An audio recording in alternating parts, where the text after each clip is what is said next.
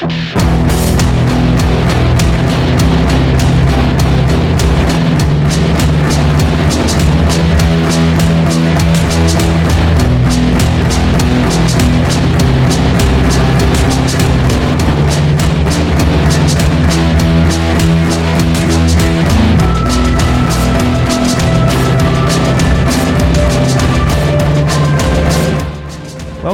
to a brand new episode of Full Metal RPG. I'm your host, Brendan Carrion. Right before Gen Con, I had the privilege of interviewing James Vale, creator of Zos Urkala, currently on Kickstarter. He and I talked a little bit about some of his influences for the game, his history in gaming, and then, of course, the game for quite a while. So we hope you'll take a listen. Had a great talk with James. He was very forthcoming about his influences and his design principles. We hope you guys will enjoy it.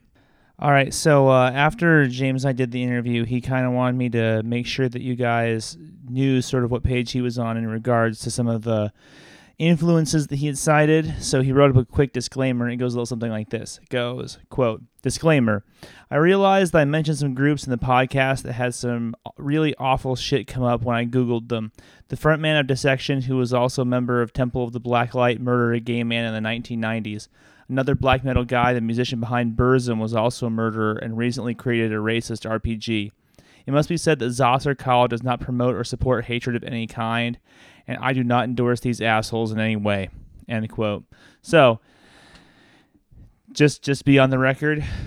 James Vale's great guy at Tremendous Games is not behind any of that kind of crap. So, just keep that in mind going forward as we go ahead and get into the interview. Without further ado, James Vale of Zos Urkala. James, welcome at last to Full Metal RPG. We're so happy to have you here, man. Yes, it's glorious. Thank you, man. Thanks for having me. It's been a long struggle to kind of get you on the show.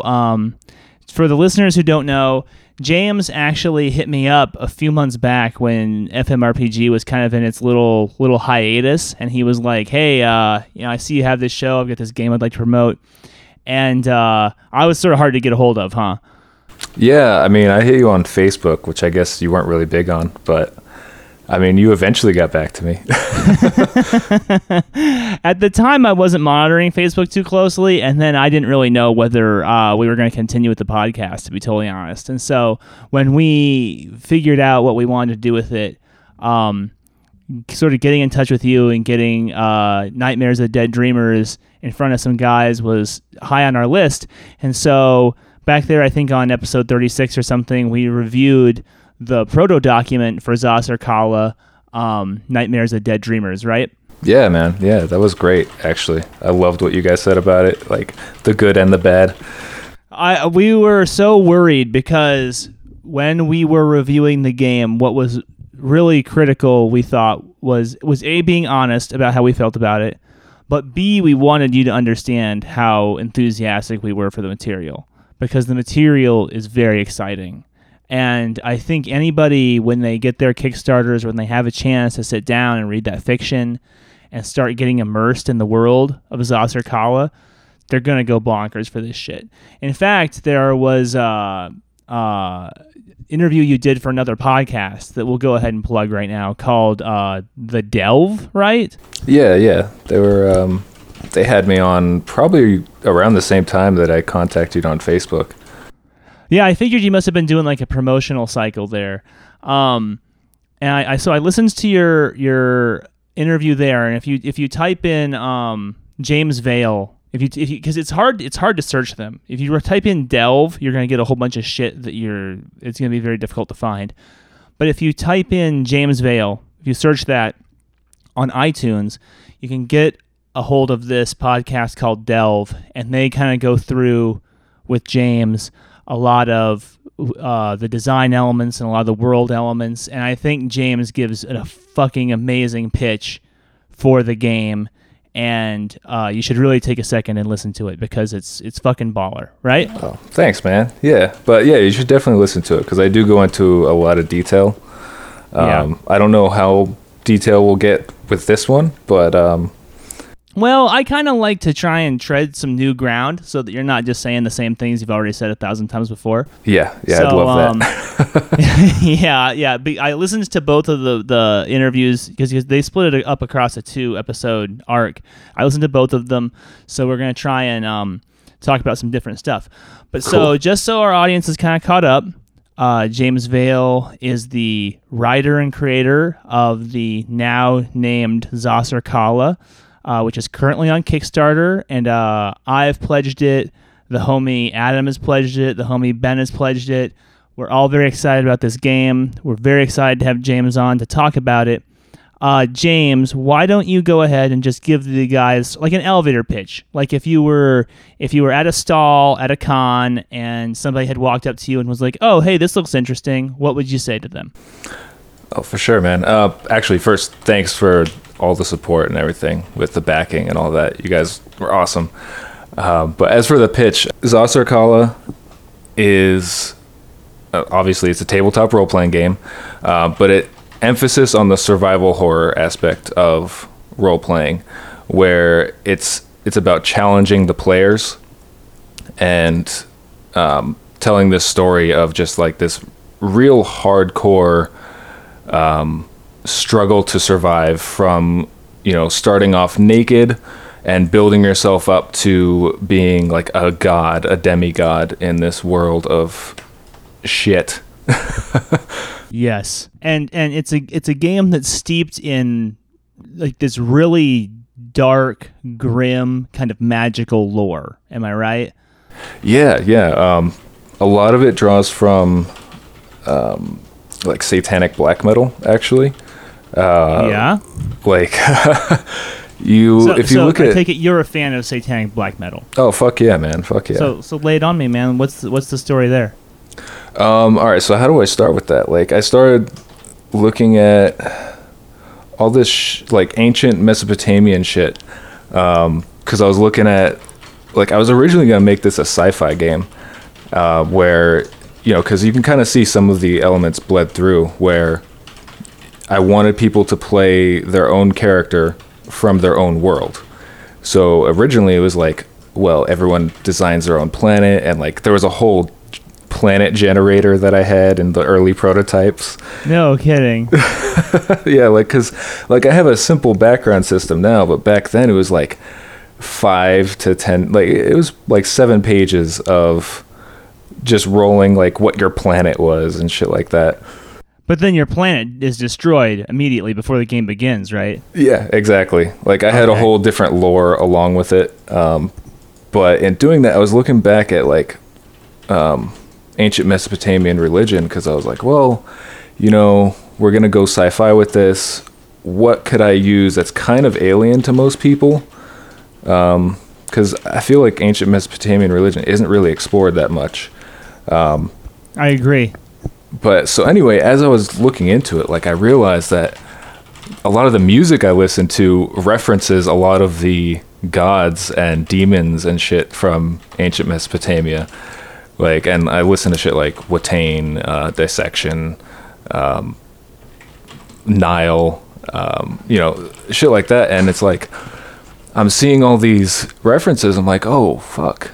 I didn't realize that they were into this. So I started looking into like the lore behind the satanic black metal, and one in particular was Dissection and Watain. They follow this practice called the Temple of the Black Light, or Chaosophy, and it's all about like how chaos is beyond the universe, and it draws on ancient Mesopotamia, where it's like the original myths of what they worshipped was Absu, which is like the fresh water mixed with the Tiamat, which was the salt water, and they ended up forming the universe, basically the cosmos, but they are also seen as chaos, and like the gods spawned from them, and then the gods got pissed off and started like fighting against Tiamat and Absu. Like they murdered Absu, who was married to Tiamat,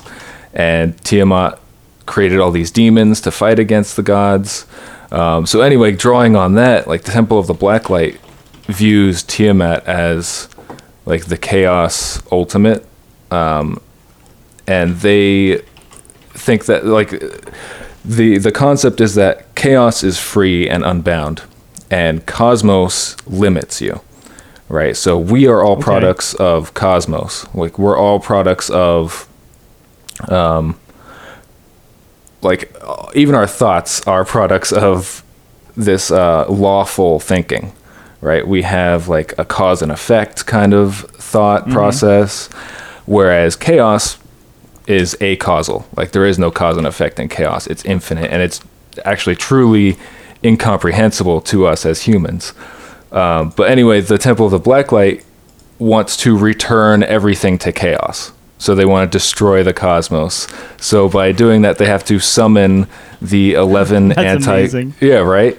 Like that's why a lot of them actually commit suicide, because they like death is the ultimate like way to get beyond into the chaos. But anyway, so they want to summon these 11 anti-cosmic gods called the Azaret.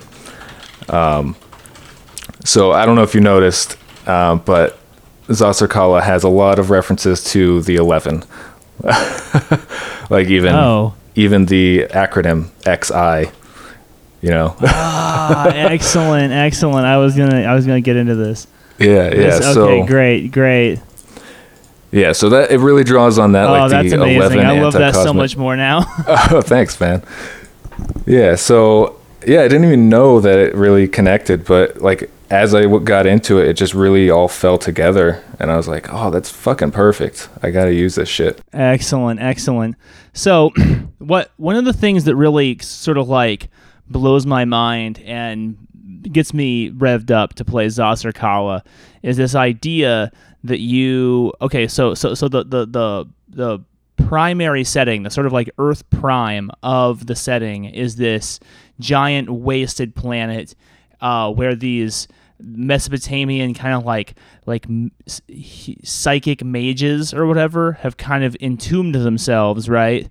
Sort of like vampirically feeding off of like other psychics that they have magically bound to them, right? Yeah, you got that. You nailed it. They're kind of in these catacomb tombs where they create thought projections of other realities that they slip into so that they don't have to deal with this blasted wasteland of a planet that they've made through their own little internecine wars, right? Exactly. Yep. And even within the boundaries of these thought projected dimensions, entire realities, they still war with one another, right? Yeah. And then go ahead. No, I was just wondering if you're wondering about that. I mean, it's really just this concept of like fighting for your own version of reality, you know, like, and it's really like the same concept of war in our world, you know, where it's just like our way of life is this way, you're opposed to it, you know, and people fight over that for whatever reason. It's just in human nature. Dude. Right? I mean, what I think is very interesting, and you've really hit on here, is the nature of how the human mind views apocalypse, right? Like, we look at the end of the thing that we know and understand as being the end of all things. But really, it's just the end of the thing that you know and that you understand. And when you look at other non-Western religious traditions or philosophical traditions, like you take, for instance, like the Mayans or the Aztecs or something, where they had this understanding that every so often the world just changes and everything shifts, and what you consider to be reality is shunted out and something new is going to come in, right? Yeah, absolutely, man. Like, and I think that's the other part I wanted to get with, like, you being the last of your people. It's like, there's more to it than just, oh, you're just surviving. Like, you have an entire world behind you. Like, you are the last person from that world, the last of your species, you know. So there's like some weight on that survival, but there's no actual way to survive. So you're just like in this like purgatory state where you're facing the end, and like you could try and continue with that form in some way, and I guess that's kind of the goal of the game, is to create your own reality in the end. Yeah, that's what's so interesting and compelling on some level to me is your character is essentially like a refugee from one of these dimensions that has folded in for whatever reason. And as it has folded in, you have been shunted into what, like the prime reality where the dreamers live. And being shunted there, you now have to find a way to survive, right? As like the last holdout of your pocket realm, right?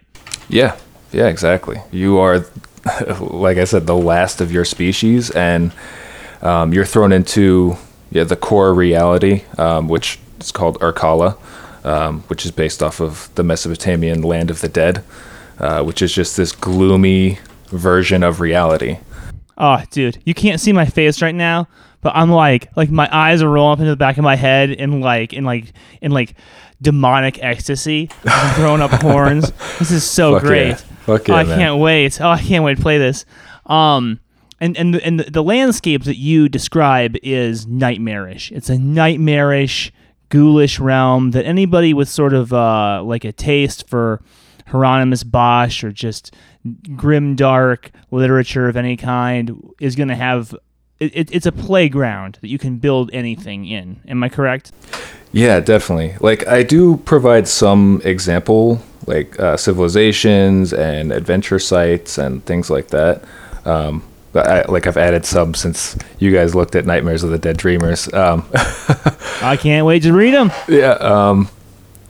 But like, for the most part, I wanted to make a setting backdrop, like something where GMs don't feel constrained by like, oh, there's all this history and this interacts with this, and if I fuck with this, then I can't. Yeah. I hate those settings. Like, I get there's a place for them, but that's just not the way I like to run. I like to have like a framework for something where I can interject my stories into, and like give me like a type of story or a type of setting that promotes a type of story. Like, honestly, like Ravenloft does it really well. It's like, okay, it's gothic horror, like that's really all you need.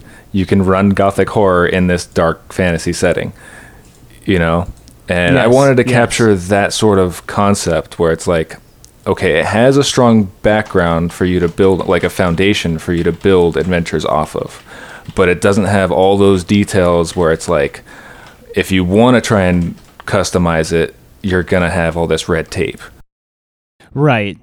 So it's low on canon. You don't. There's not going to be like a big source book in the future where it explains all the wars between the dreamers or anything like that. It's going to be like an open world that we get to play with to suit our needs. Yeah, definitely. I mean, I do plan on adding a lot of content to it, but mostly in the form of like just adventures, really, or like adventure sites. Ooh, that sounds fun. Yeah, because I want to have like little like micro settings. There's an adventure included in the book right now. That's just like, it's a labyrinth. You're trying to escape. It's where you wake up. But I want to add another. I'm hoping to reach the stretch goal on Kickstarter to add this in. But just to have like these site-based adventures where it's like micro settings that can spawn tons of plot hooks, serve as like an entire campaign just in those pockets. And then like the world itself, though, like you can't really I don't know if I could get away with writing all those like huge canon source books, because other dimensions bleed in, and those dimensions are practically of the character's creation, or of the player's creation. So I mean, it would change based on your play group.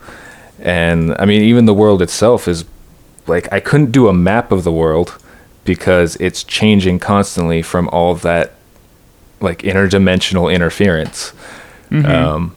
It's kind of like, I've treated it like a mega dungeon where, like, sure, you have this area and it's like an outdoor area, but to get out of that area, like, you're going to have to cross these chasms and labyrinths and all sorts of shit in the way. It's not like, well, here's the plains and here's the mountains and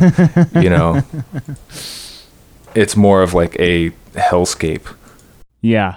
Yeah, and I think that some of these references that you're talking about, kind of like Ravenloft in particular, which always had that feeling of kind of like melancholy alienation, where you had been like kidnapped from your home plane and you're like stuck here on Ravenloft and you're never gonna be able to get the fuck out. And Ravenloft is a terrible fucking place where you're like trying to survive constantly. I think that people who have experienced those themes will probably read your game and really relate, right? Yeah, probably. I mean, one hopes. Yeah, definitely. I know I was somehow influenced by Ravenloft. Well, why don't you tell me about some of your other influences? Like how long you been gaming just in your life? Let's see. I mean, I grew up playing video games. And we used to actually, like, when we first heard about tabletop RPGs, I was probably like 12 years old.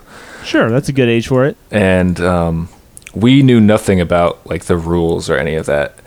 All we knew was that we found the Dungeons and Dragons online dice roller, and like we sat there one night and we just like we made up our own rules, and we did like popcorn GMing, where like I'd start telling a story and then I'd get to a cool like critical part, and then the next guy would start telling the story, and like we didn't have rules. We just used the dice. Like, oh well, if you roll 10 or higher, you succeed.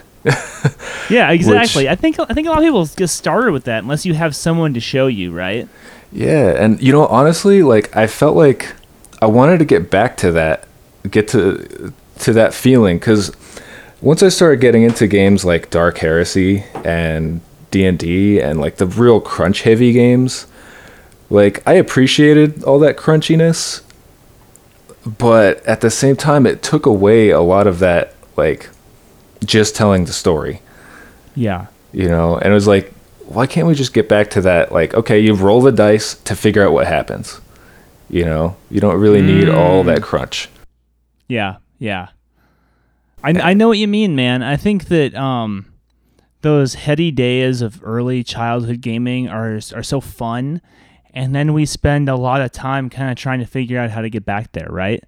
Yeah, definitely. And I think, like, so I grew up with video games, and, you know, like, I see video games now and how they've drawn so much from tabletop RPGs. Yeah. And looking at, like, tabletop games now, where there is, like, this push in the narrative direction, and then there's, like, the OSR direction, where it's like, well, let's keep some of the crunch. And it's like, well, if you look at where video games drew from all that, like the computer takes care of all the crunch, you know? And I feel like back before we had computer games that could do that, like playing that at a table was great. You know, you could really simulate all these little things. But now that we have computer games to do that, like I don't really see, like I feel like embracing the difference between the two genres or the two mediums. You know, like embrace that video games can do all those calculations and have complex systems, and embrace that at a table you have a human mind that doesn't need to be pre-programmed. You know, you can just figure out what's reasonable, you know? Yeah, absolutely. No, I am totally down, man. And I think that that's such a great premise for you to be working from as a game designer. So tell me, what are your favorite games? Like, of the games that you enjoy to play yourself, what are your favorites? You know, honestly, I really,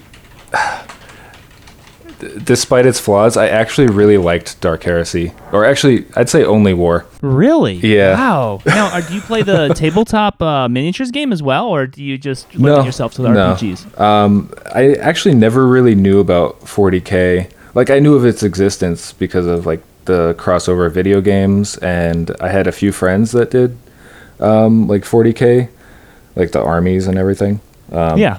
But I never bothered with it because I always saw how much it costed.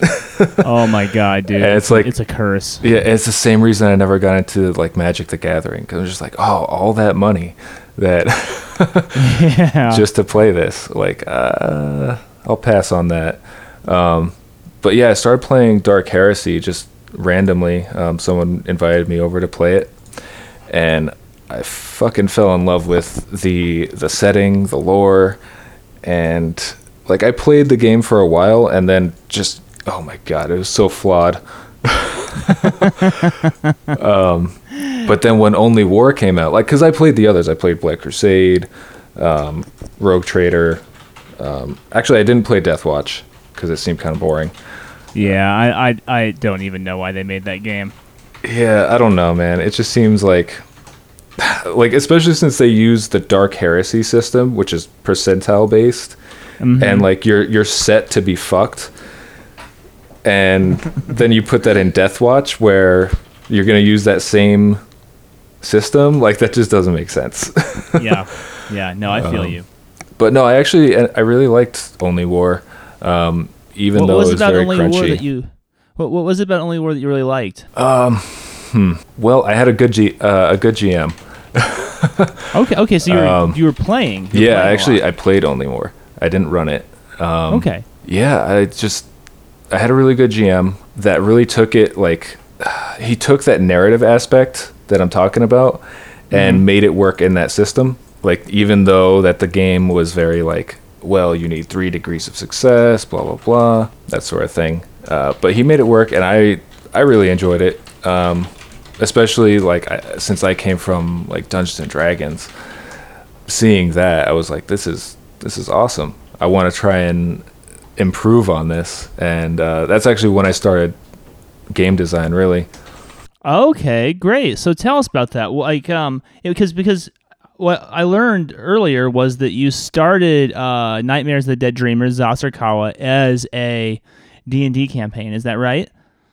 Yeah, sort of. Like, I was just hacking the hell out of D&D 3.5. Okay.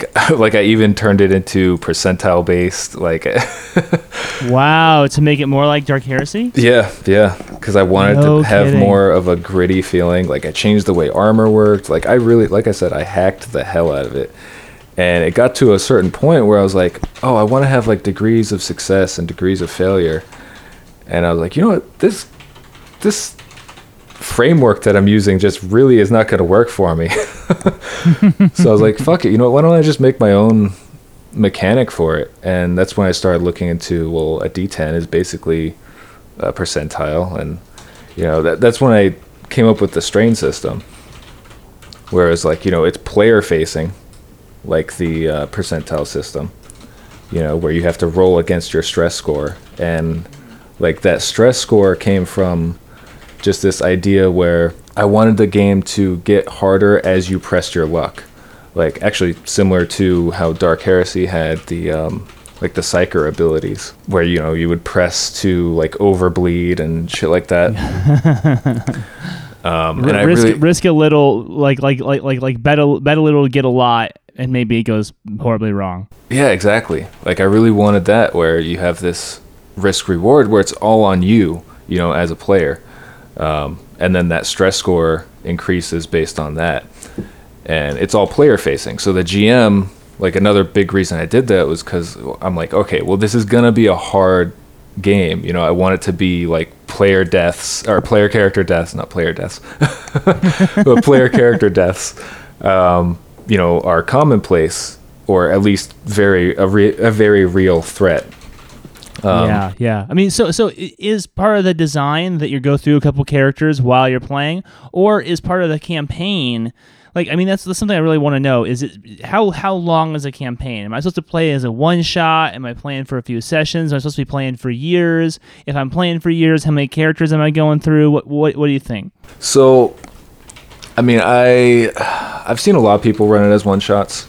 The people that have shown it to have all run as one shots, but I try and run it as campaigns where the survivors of the session, you know, they gain experience, they can become more powerful, so that next session, they're a little better for wear. And ideally, I'd want the game to be played for several months, you know, to have a full campaign. I mean, shit, if you could play it for years, that'd be great. But I mean, I do want that like slow buildup of power. Like, I really didn't like how some games where you just start off with this powerful character, or I wanted a build up to that where you start off pretty shitty, and it's very rewarding to reach those points of power. So like even with the magic system, it takes a lot to actually learn the magic in the game. You have to find the artifacts, you have to study the artifacts, and then you have to enter your mindscape and basically go into another dimension, solve the puzzles, the riddles there, the combat there, you know, all of that, and then you unlock that psychic ability.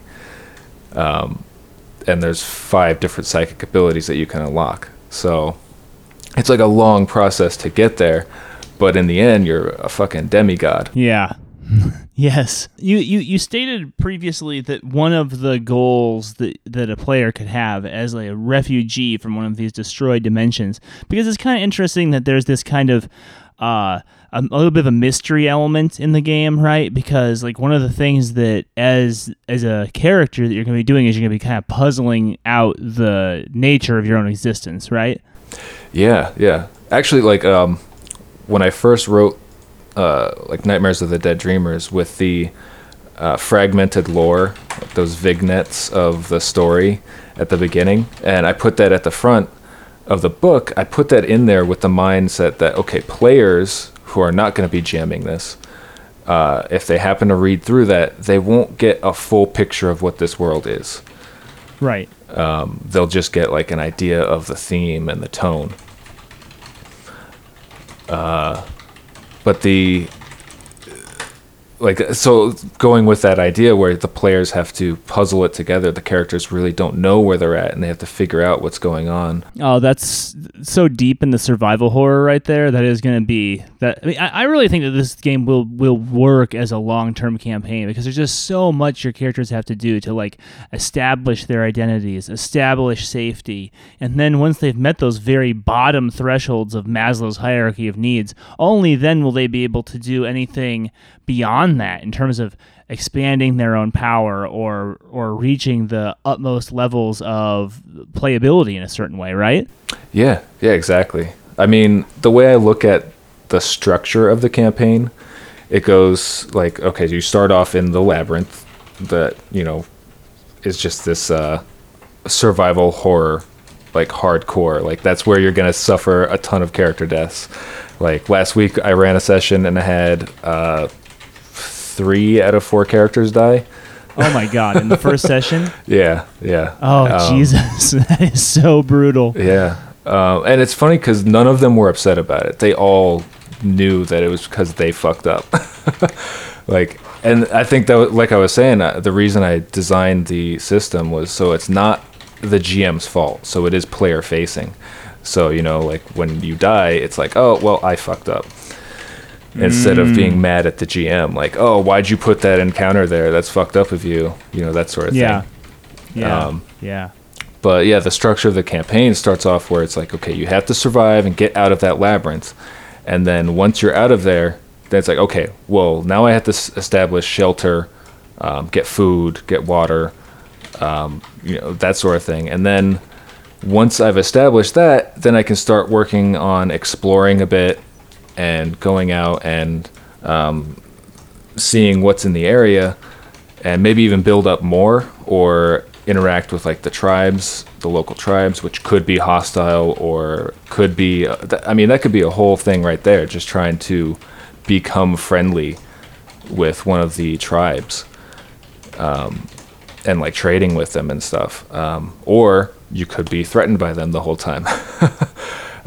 Or you know, or you can try and attract more survivors to your settlement or your shelter and create a settlement. And then, yeah, once you've built that up, then you can really start going forth into the world. And then it becomes a whole different thing where it's like, okay, there are labyrinths that you can explore. And obviously they're lucrative. You can find artifacts and magic items and things like that.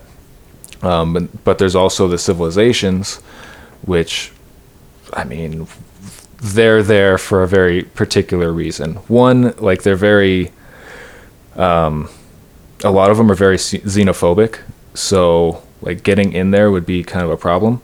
But some of them, at least in the example civilizations I give, like they try and draw you in and try and get you to start worshiping their dreamer, their psychic, their architect.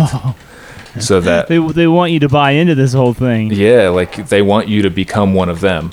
And, they'll be okay with outsiders coming in, but you have to bow to the king or you have to bow to the queen. And like some of them even have like psychics that will read your mind to tell if you're being heretical or not.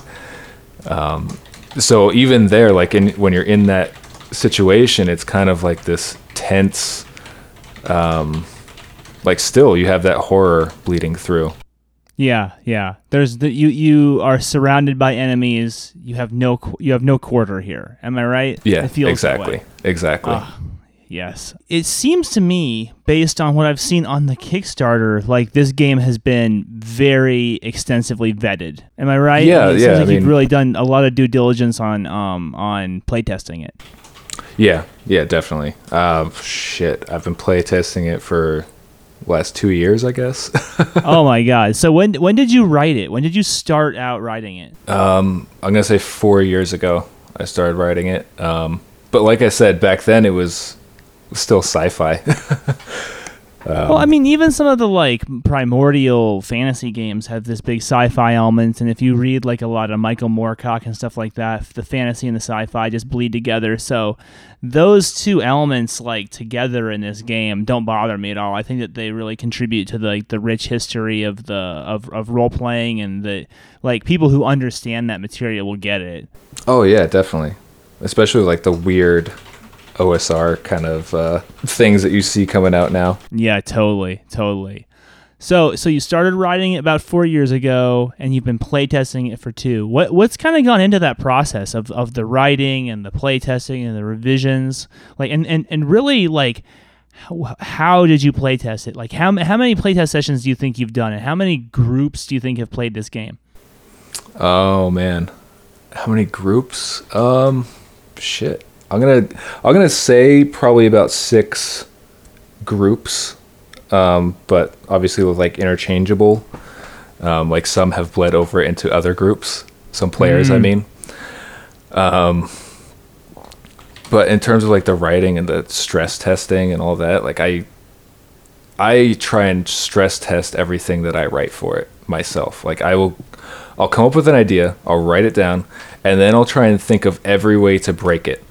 Like it's like, okay, well, would that work if I did this? And I think like going into game design, you have to have that mentality, because if you just like write an idea and don't think about the repercussions of it, which honestly I've done a few times. I think everybody's done it. It's just the guys who publish it that you kind of have to sit there dumbfounded by, right? Yeah, like, really. It's so. How'd this get past you? Yeah, exactly. Because it's like you have, like you're a professional. Like you should be stress testing the hell out of this. Like I said, like I'll come up with an idea and I won't set that in stone until I've given it at least like a month of thought. Where it's like just thinking, okay, can it be used this way? Like I'll be going to sleep at night thinking, oh, can I use it this way, or would that break it? Do you have a guy in your playtesting circle who's like one of those guys who can read something and be like, who's that? Well, actually, I did. Unfortunately, he passed. Dude, I'm sorry to hear that, man. Yeah, he was actually the owner of a friendly local gaming store, and he loved like Call of Cthulhu and that sort of thing, but he would always just break whatever I had intentionally. And it was great because it was like, it made me see how it was supposed to be used, like, from my perspective, and then how someone could use it. Mm-hmm. And like actually there was a few other situations where I had written something where I thought had one practical use, but then the players got a hold of it and found another way to use it that I had never even considered. What does that feel like when you witness that? Oh, it's amazing. It's really, it's kind of like, damn, I wish I had thought about that. But at the same time, it's like, that's the beauty of this tabletop genre, like this tabletop medium, where it's like you can manipulate these things, you can make it your own, and like just that interpretation thing, like, is really satisfying to me. Like that's why I plan on making like the Strain rules as Creative Commons, because it's like I want people to build off of it. And actually, I've already had like one of the Kickstarter backers, he made a solo playset using it, which I had never really considered it being solo. And people kept asking me like, "Oh, can I play this solo?" I'm like, "No, it's meant to be played with the GM." And then this guy, he just goes and says, "Oh, this is perfect for solo. Here are the rules for it." I saw that on your G Plus group, right? Yeah. And I was like, I mean, to me, like one-on-one gaming is kind of like fringe enough activity. I'm a get 5 guys plus 1 GM and let's do this thing. And when I say guys, I mean people. I'm sorry for using that type of language, but yeah, the idea of just like sitting at home by yourself and like playing the game by rolling dice, I guess, huh? Yeah. I mean, I guess it never occurred to me because it didn't interest me. Yeah. But yeah, I'm going to give it a shot. Like, I want to try it out and see how it works and see what that's actually like. So have you played in the game? Have you had people run it for you? No, but I've seen people run it, and that's also another good source of insight, to see how the GM interprets the rules. But that's I've only seen that twice, but it was good. I mean, they ran it well, and they had never played in it, so that says to me that the rules are written in a way that's universal enough to where, if you play in the game, it's gonna be the game no matter what. Yeah.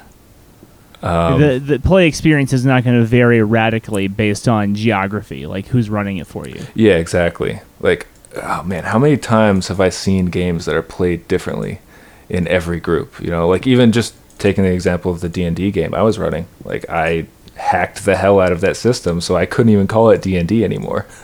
Well, I think that's really great that you did, and because it's very bold. I think that says a lot about you as a designer, that you picked up Dungeons and Dragons, especially a weighty, system-heavy kind of game. But 3.5 that's like getting under the hood of like a Ferrari or something, like first time out. There's so much stuff going on in there. Yeah, I don't know. I have this obsession with all these like little systems that interact with each other.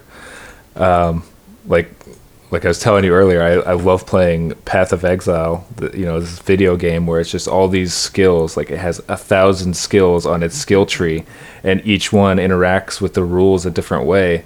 Like, I like seeing things that way. So, like, I even drew some of that design into the character advancement of Zasarkala, where, like, some of the things that you take have double-sided aspects to them, where it's like, you can increase your chance to dodge, but armor will no longer give you a bonus. And like that could be synergized with something else in the system that's like, well, this will give you a +1 to your dodge, but it weighs this much bulk, like things like that.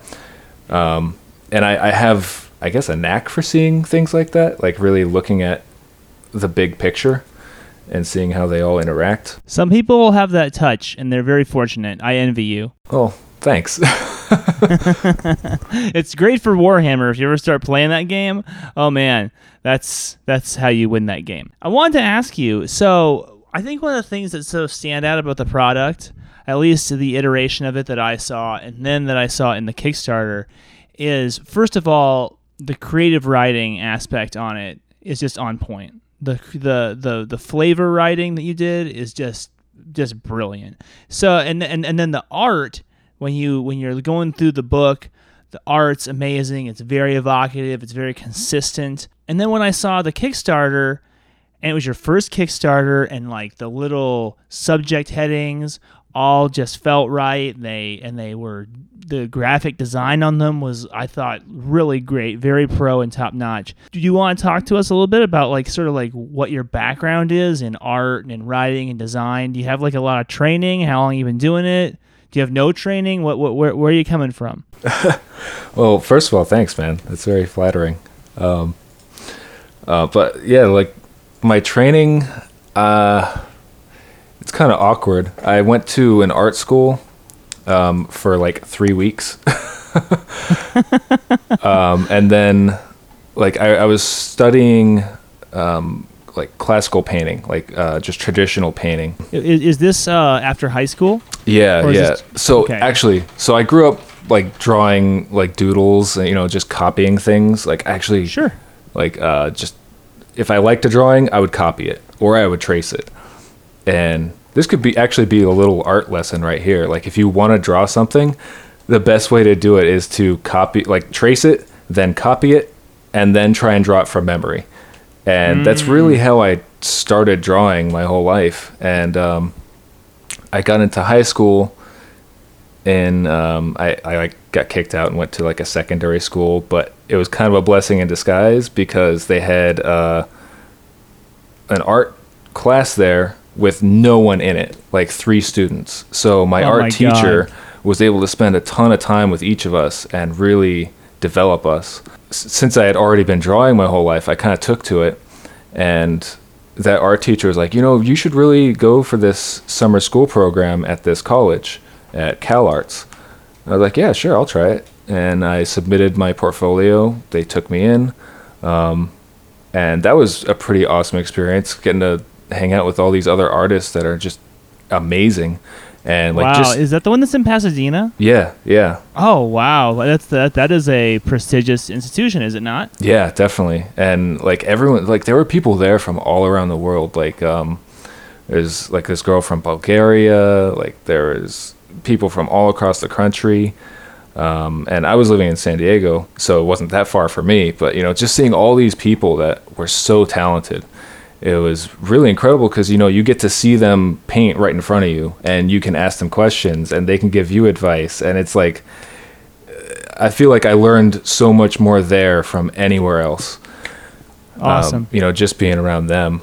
But then like after I got kicked out, I went to a community college and just took a bunch of like life drawing and dynamic figure drawing classes. So that's really where my background's at, just being able to draw quickly, like draw, you know, life drawing is all about being able to draw an entire figure in, you know, less than an hour with all the details. So I learned how to draw quickly with that. So I have like this sketchy style, and then like really just the concept of dynamic figures where you think of shapes instead of instead of what you see, you have to think of it as a form. Like more of like 3D objects. And that really just helps with like getting the lighting right and getting the shading right. Mm-hmm. So, I mean, that's really my background with it. I guess my influences to where I got like this dark style would really be like Zdzisław Beksiński. I can't even pronounce his name. But yeah, him, I would say Geiger, but I don't really draw a lot from him. I just more so admire it. Sure. But yeah, I think like just that in that vein of Beksiński, I think he'd be one of my largest influences. I think you can feel that in the work. The sort of oppressive alienness of the work really is communicated. Yeah, man. Oh, that's the other one. Hieronymus Bosch. Yeah. Yeah. Yeah, definitely. And what about writing? How did you learn to write so well? You do a lot of writing? Honestly, thank you. I didn't think I did that great. No, man. Adam and I, look, man, we've been reading a lot of vampire. When you read those vampire books, they always have a bunch of fiction in them. And they're always terrible. They're just ghastly. Yeah, and I when tried. he and I got together over Dreamers, we were just like, can you believe this shit? This shit's good. I mean, this is like a real horror novel in a game. I mean, that's unheard of. Oh, shit, man. Thanks. Yeah, I don't know. I read, and I write like I read. Awesome. What are you reading? What's the thing to read? If you said to our listeners one thing, go out and read this to expand your mind horror style, what would it be? Oh shit, dude. The Road. That's one of my biggest influences for the game in the first place. Yes. Oh, such a great book. Damn. Yeah. Awesome. Cormac McCarthy's amazing. So, and Yes, then that book yes. itself has so much to it. Like, it's just, I could talk about it forever. But yeah, just read The Road. It's amazing. Awesome. Well, we're getting a little bit. We're running low on time, so I guess I have 2 more questions for you. Then we'll let you go. All right. First one I want to ask you is the Kickstarter has gone great. You funded in something like 3 days, right? I mean, it went super fast. Yeah, right? way faster than I thought. Like, I put it for 40 days thinking, oh, I'm going to have to promote the whole time. Like, I'm barely going to make it. And it hit in 2 days, and I'm like, oh, shit. Well, that's I awesome. guess I better get to work on, like, material then. Yes, because we're all stoked to get the book. So if there's anything you want to say out there to people, because I think we get a lot of like independent designers and we get a lot of sort of like aspiring game designers listen to this show. Is there anything you want to tell them about launching a Kickstarter, about being successful in a Kickstarter? I wish I could give a ton of advice, but I'm still new to it, and I feel like I kind of got lucky with it. But I think one of the biggest things that worked for it was just the simple presentation of it, and the way it stood out against the other things that were there on Kickstarter. Yeah. So I think, like, I go back to this lesson that I read about with marketing, and there was this guy who's talking about how marketing for restaurants is really hard, because, you know, restaurants open and close and no one hears about it. So how do you market a restaurant? And so he came up with this idea, well, why don't we make a $100 Philly cheesesteak? You know, and come on, who's going to pay $100 for a Philly cheesesteak? Yeah. It doesn't matter. It became a conversation piece, and people were talking about it, you know, and that brought that restaurant into the minds of everyone. So, like, I think drawing from that, like, just having something that stands out, that becomes a conversation piece, you know, or and has like a very simple presentation, like just something that communicates everything you need to know, or, you know, just the minimal amount that you need to know in as few words as possible. You know, you can always find out more about something later. You know, you'd rather give someone enough information for them to want more information than to just give them all the information. Yes. Okay. That's great. Could you recommend that book to our listeners? Do you remember it off the top of your head, the title? I don't remember the marketing book, but there is one about communication, and that would be You've Got 8 Seconds. 8 Seconds. That's a good one. That definitely helped with the you know, cutting down on what people need to know. And, you know, instead of saying so much, just say what people want, you know, address them for why they should care. Awesome. That is great advice. That's great advice, man. You're already helping people out. I know that you are. Awesome. I hope it does help. So last question. Okay. And I know that Zasarkala is the flagship game of Atramentis. Am I saying that right? Yeah. Atramentis? Yep, Atramentis. And this is your publishing brand. This is your label. Yep. The webpage is atramentisgames.com. Is that correct? Yeah, that's right. And I highly recommend our listeners go check it out, because I checked it out the other day and it's beautiful. It's gorgeous. It's a really fun experience if you're into grimdark, if you're into metal, if you kind of want to get your head into that zone, explore the game a little bit. The page itself is very well put together. Again, it wasn't what I was expecting. Very well put together. Oh, thank you. Actually, I have to thank my wife for that. She did pretty much all of that. Really? Yeah. Well, it's great. It's really great, and it's very immersive and fun. Well, here's the thing about game web pages is most of them are shit. And so I was expecting to go on there and find kind of like a WordPress thing that was like, hey, buy my book. And instead it was this very immersive experience. And I was like, this guy, what does he do badly? Like nothing.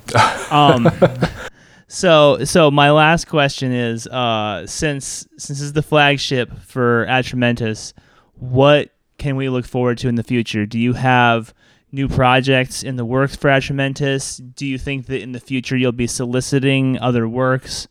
Do you have more games that are already kind of percolating in your head that you want to do? What do you think? Yeah, so like I mentioned, I'm definitely going to add more for Zasar Kala, like write more adventures, like those like Foundation style adventures.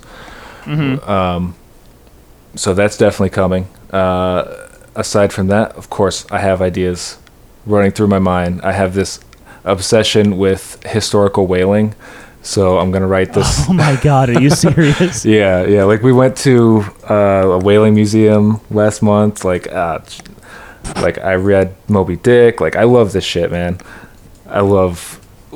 For whatever reason, like I love whales. So don't get me wrong. I'm not advocating killing whales, but just that historical whaling, like man versus nature. Like there's this. Also, I'm terrified of the ocean, so that could also play into it. But I want to write a game that like captures that feeling of being on this ship out in the middle of the ocean where there's these sea creatures, not necessarily whales, but just these deep sea creatures that can fuck you up and destroy your ship, and your only lifeline is that ship. So I want to try and write something about that. I have a few ideas already going through my mind with it. And then I have a few other ideas. One with my wife, we're going to write like a new retro wave style game that's like cyberpunk, like cyberpunk 80s style. That dude, okay. Those both sound amazing. Can't wait for both of them. Thanks. Those are some games to be on the lookout for. I'm especially excited about that whaling game. That sounds fucking amazing. Fuck yeah, man. James, I just want to take a second and say thanks for coming out, man. Thanks for making the time and kind of going through the jumping through the hoops of setting up for the podcast and taking the time to join us tonight. Thank you, man. Dude, Brandon, thank you. Honestly, like thank you for all the promotion you've done and all the like just reviewing Nightmares of the Dead Dreamers in the first place on just like this cold like me just saying, hey, I have this game, check it out. And well, you did it. It was great. So thank you, man. Dude, and thank you to Adam and everyone at Full Metal RPG. You guys are awesome. Dude, it's been our pleasure. It's really been our pleasure to be part of what's been going on with you, and we're all very happy for you and very excited for the game as it matures and grows and has been so successful. It's just been really great to even sort of be a footnote in all of that. We hope that you'll come on again soon. Fuck yeah, man. Definitely. Awesome. Thanks a lot, man. Thank you. Thank you very much for listening to the latest episode of Full Metal RPG. It's been really fun to put together. We want to say thanks to James. Look for a link to the Kickstarter for Zasar Kala in the show notes. Look forward to a good chunk of Gen Con coverage coming up here soon as Adam and I get together and we really sift through those ashes and get into what exactly it was we got up to with it. So we'll be having that coming to you shortly. Thanks again for listening, guys, and have a great night.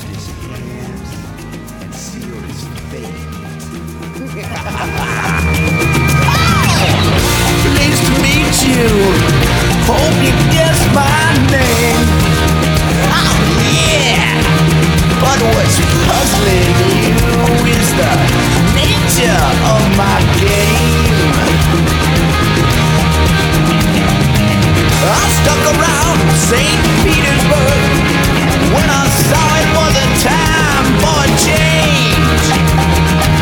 I killed the Tsar and his ministers, Anastasia screamed in vain. I rode a tank, held a general's rank when the blitzkrieg rained and the bodies stank. Pleased to meet you. Hope you get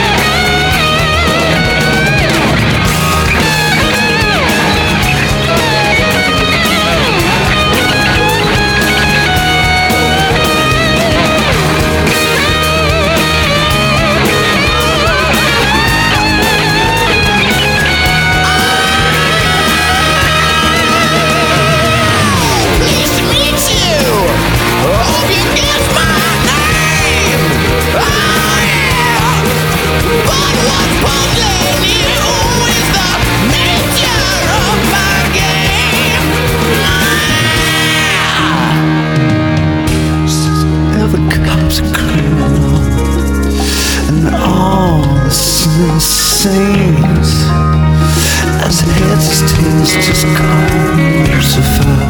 'Cause I'm in need of some strength to me. Have some courtesy, have some sympathy, and some taste. Lose all your politics, or lay your soul to waste. Pleased to meet you. Hope you guess my name. Oh yeah. But what's puzzling you is the nature of my game. Oh yeah.